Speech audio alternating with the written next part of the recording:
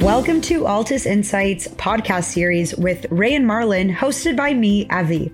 This podcast will cover monthly market updates and construction cost impacts across major markets in Canada.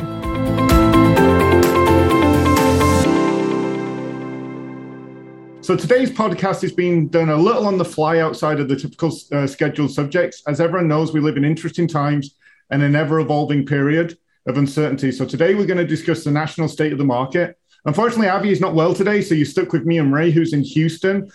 He just woke up. Unfortunately, our national data team don't actually do any work before 11 a.m.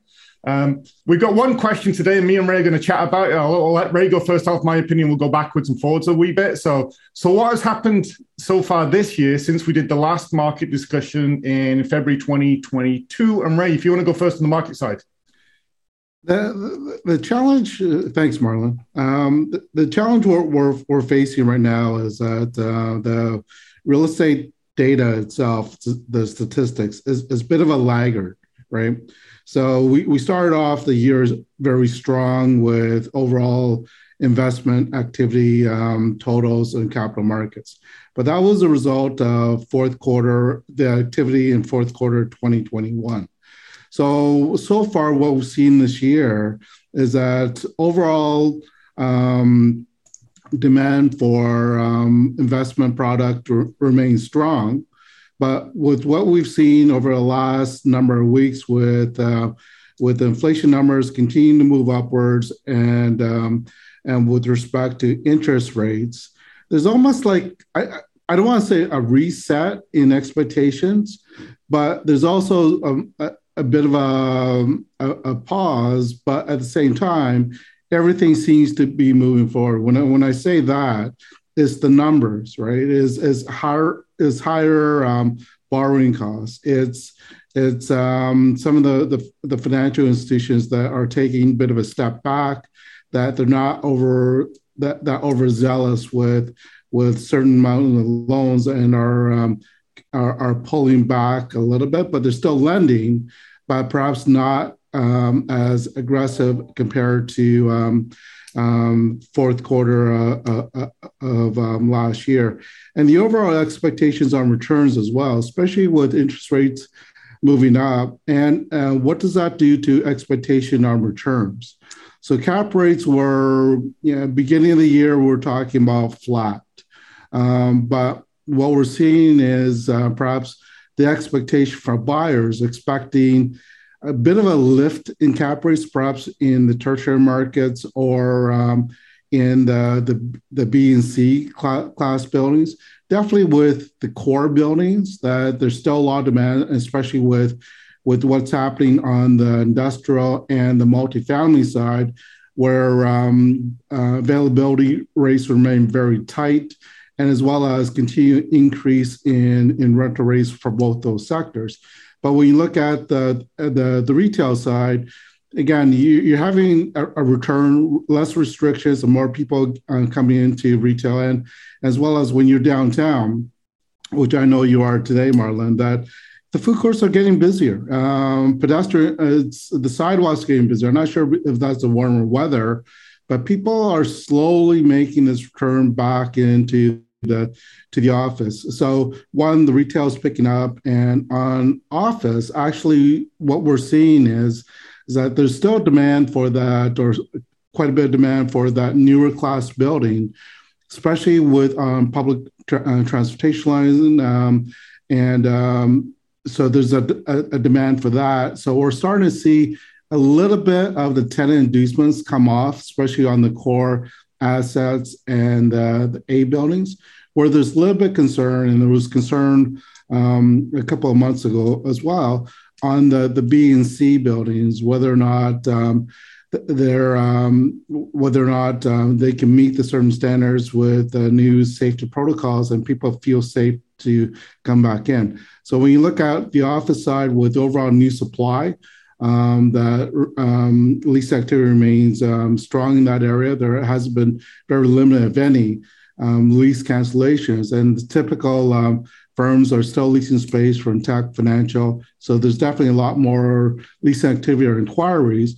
But we have to wait the next couple of quarters to see the actual results in the office front and see where that goes and whether or not the return to the office returns. So a bit of a slight turn from back in February, Marlon, but it's still heading in the direction. We see maybe a few corrections in the road, but nothing sort of massive that we think that the market's going to turn negative or any particular U-turn or change in direction.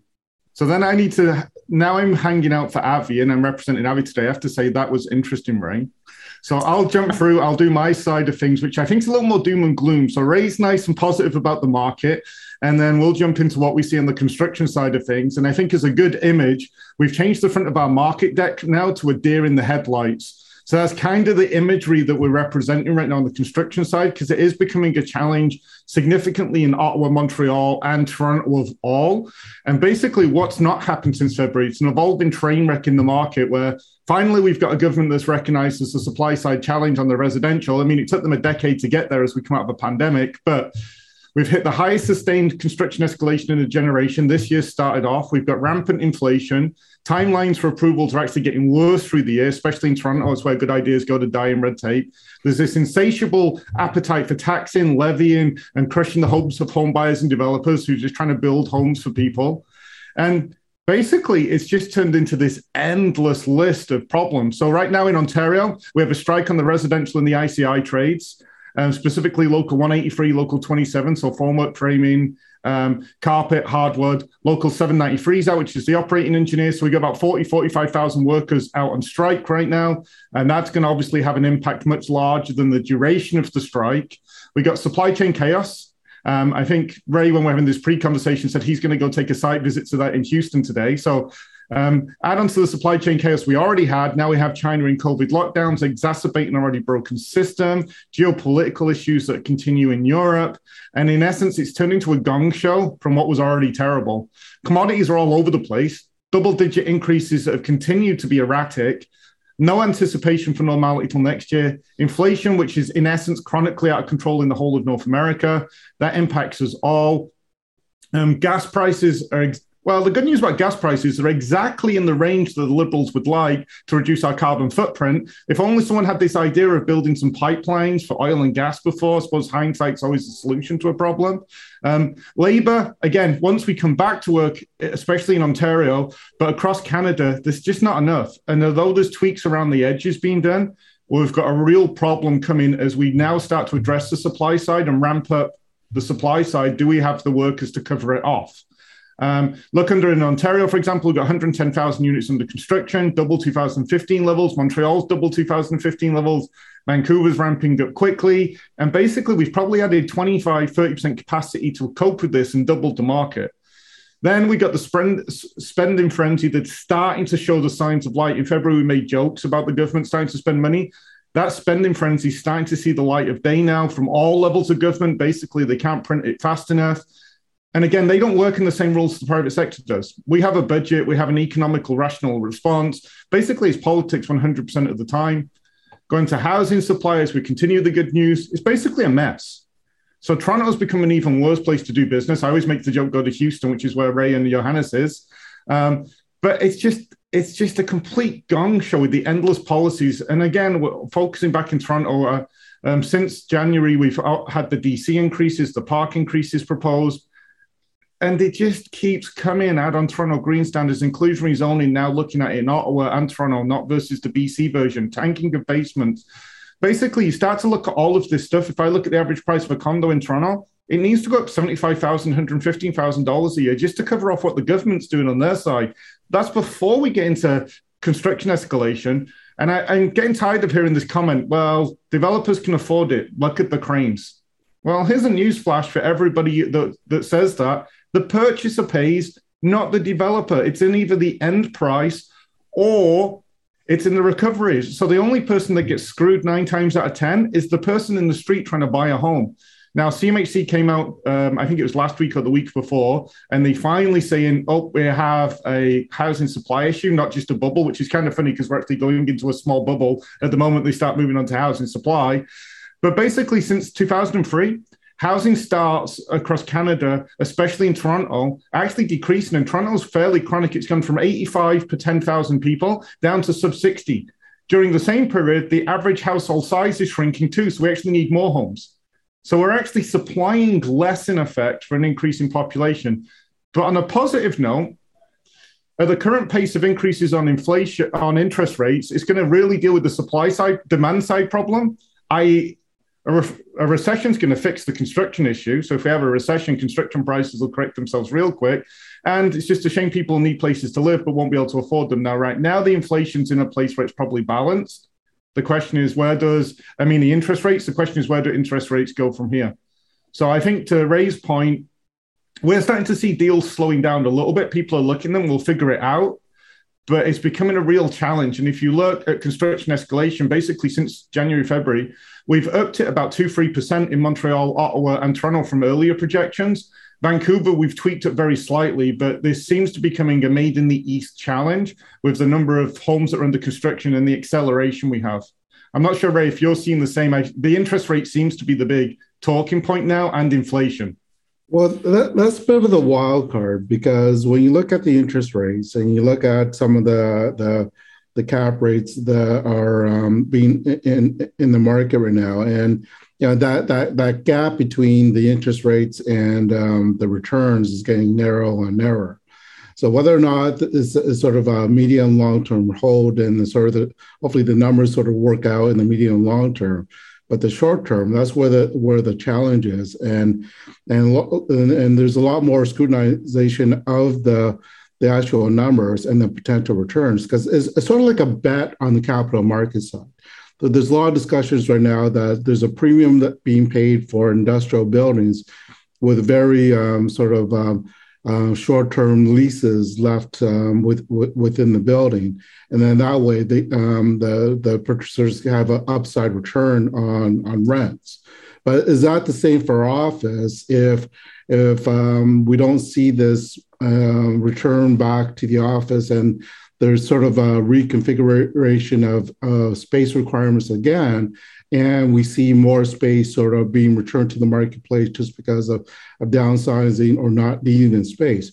So do you go long or short on the office side, right? And there's no right or wrong at this point. We just have to wait to see the next 12 to 18 months. And Marlon, with these calls now, I hate to say, I think I'm turning a little bit more negative, but there are some concerns that we have on the office front. And again, there's not enough data yet, but again, the lease activity and the inquiries are there.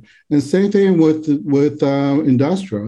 We've seen rents have gone up by 20 or 30% the last 3 to 5 years, and now there's a push. Well, Southwestern Ontario benefits in Toronto, as well as the outskirts of, if you look at Western Canada, Calgary, and Edmonton benefit from the tightness in Vancouver, and Montreal has also benefited from that expansion into some of the secondary, tertiary markets on the industrial front. But for the warehouse or the users that need to be in the urban areas, that need that location, whether or not they can bear the cost. So it's not just the logistic costs, and we already talked about in previous calls the shortage of labor in that area, increase, and also gas prices and material costs.